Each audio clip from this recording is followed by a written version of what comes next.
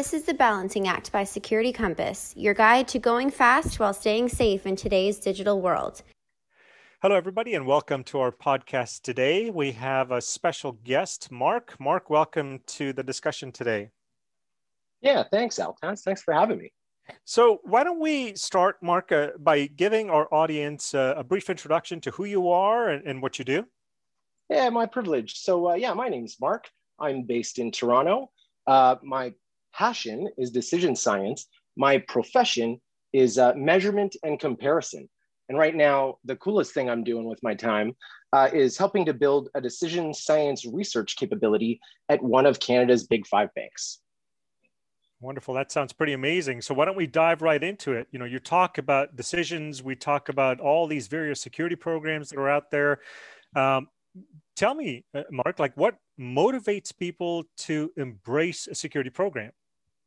Right. Well, I mean, and the first core answer, the meta answer, if you will, is in the fact that I'm not declaring affiliation to any one bank right now. The biggest message that I could put out there is that facts don't change minds. Friendship does. Those aren't my words, right? People have written about that, or people who have written about that include James Cleary and Elizabeth Kolbert, to name a few. But the point is, people want to do things that the humans around them think are cool. People want to avoid behaviors that the humans around them will condemn or don't acknowledge. So one big obstacle to adoption is effectively you have a system of technological experts who are constantly aware of everyday threats that are emerging and evolving. And they're trying to communicate the truth about these threats to human beings that don't even acknowledge their existence. And so the core thing that I've seen that promotes adoption is really getting to know the humans that interact with your technology, understanding where they are and where you need to meet them, as opposed to sort of sharing everything that you ever learned about ransomware, by example, and then determining how they need to understand or how they need to receive information that will help them make smarter decisions with technology. Does that make sense? Mm-hmm, absolutely. And I've had several discussions with people, and they're really injecting in this human aspect to security now. And it's sort of this human centeredness around this whole model. How do we balance the technical side with how this is actually going to work with the people that are going to be responsible and accountable for these activities? So why don't we kind of go down that path a little bit? Because now we're starting to talk about intended behavior. Sure. What, in your opinion, are some of these things that trigger the intended behavior? Right. Well, I mean, we're all just on our own journeys, proceeding, on our own paths, trying to achieve the things that we think are cool and that we want in life. And then, we develop relationships with our technology, our devices, and the people around us. And then we actually build something that others call overconfidence, right? There's a thing out there called the Kruger-Dunning or Dunning-Kruger effect, where people with the least amount of knowledge dramatically overestimate their competency in certain areas of specialty. So, one thing that can trigger an incident of any kind is a human being interacting with something that they think is exactly the same as something else. And of course, by the time that they find out that this email that they've opened or this link that they've clicked on is different than a previous email that it looked like, the money's already gone. And the money's gone in a way that maybe leaves them stranded or harms their family. So one of the top factors or triggers for me is just general overconfidence.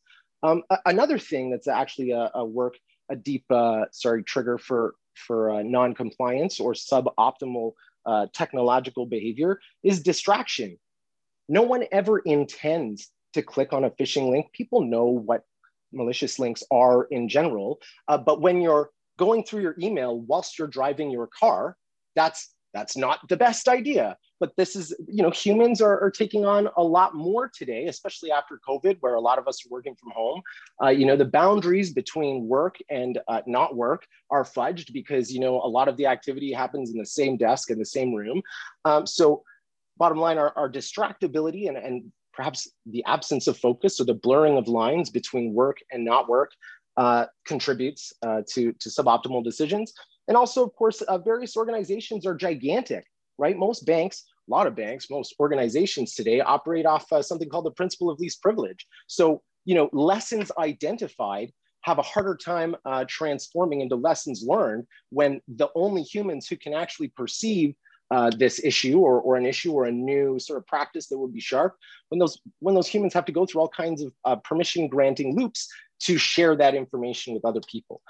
I'll also call out that it is, in the technology industry, I hear people say human behavior or behavioral data or let's like really shape behavior, and then they will proceed, or the briefer will proceed to start talking about devices again and what people did with their devices. So one thing that I'm excited to say we're seeing a lot more in academia is people looking at like how the human perceives their technology in a way that makes suboptimal decisions. So it's less about, well, we could include a new button or it's bigger, and it's more about creating solutions that like respect the human condition and respect the context in which humans are operating that drive them to make choices that, we're trying to drive them to make better choices is the point. Interesting. So can this be measured? If we look at the outcomes of what we're trying to get and what we're trying to drive, Well, this is my favorite part of this, right? It's measure and compare. and every time I go to meetings, I almost feel a bit draconian, where it's like, we're talking about a thing that we're going to do. And then we actually perhaps are not clear sometimes about the impact of the thing that we're going to do, and drawing a straight line between the activity or the learning product or the initiative and the bank's bottom line, right? Like if we just take our technology hats off for a second, the things that drive our like organizational value are typically like financial analyst assessments of organizations. And so what are the things that banks can do to directly impact the way that their organization is evaluated?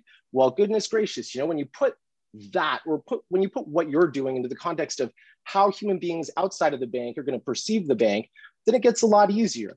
I think I've actually heard in earlier podcasts, you've had people talk about the importance of connecting initiatives or connecting measurable initiatives to like actual consequences, right? So the thing we did, like, what is the impact of the thing we did on the thing that we care most about?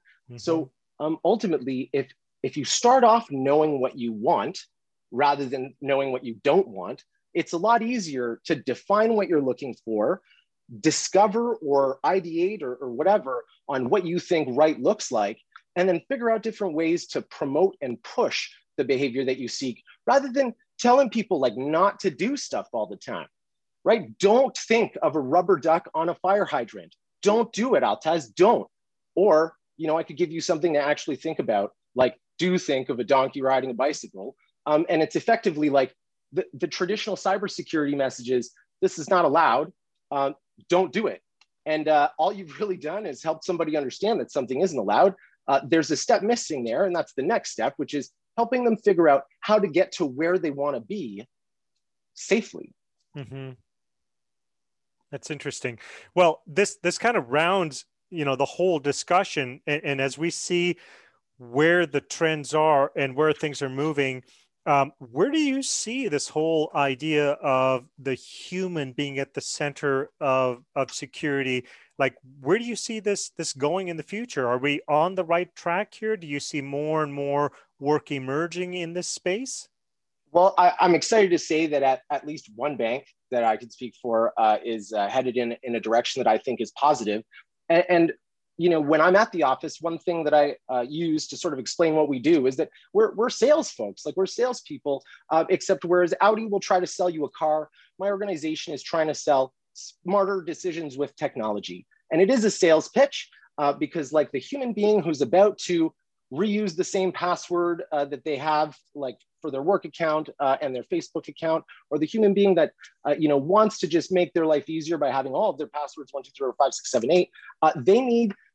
This human typically appreciates that what they're doing is not the best idea, but no one's actually taken the time to help them, number one, understand what a better behavior is, and number two, like make that behavior easier for them. So I'll actually refer back to some pretty awesome customized advertisement research. If you think back to the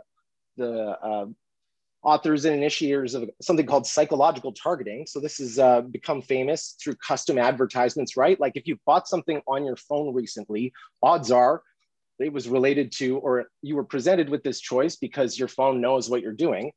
Imagine a future world in which people are like, my personality is considered when like tailoring a line of persuasion or a message to convince me to do something.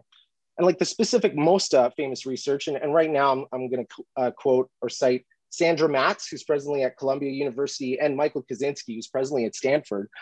In 2017, they put out a paper, and in the paper, they just talked about how to present the exact same call to action to two different types of humans in ways that resonate with those types of humans equally. So I think, one of their examples was, they're pitching a beauty product, and they pitch that beauty product to extroverts by saying, hey, you can party all night long. And they pitch that same beauty product to introverts by saying, hey, beauty doesn't need to shout.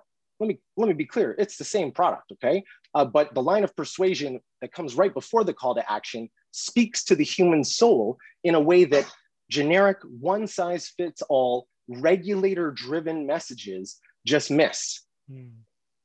That's interesting. Fascinating. Mark, it's been a pleasure talking to you today. Thank you so much for your time. Thank you. My privilege. Want to learn about what Security Compass has to offer? Check out securitycompass.com/demo for a free demo today. Want more of The Balancing Act? Be sure to subscribe to our channel wherever you listen to podcasts for more episodes.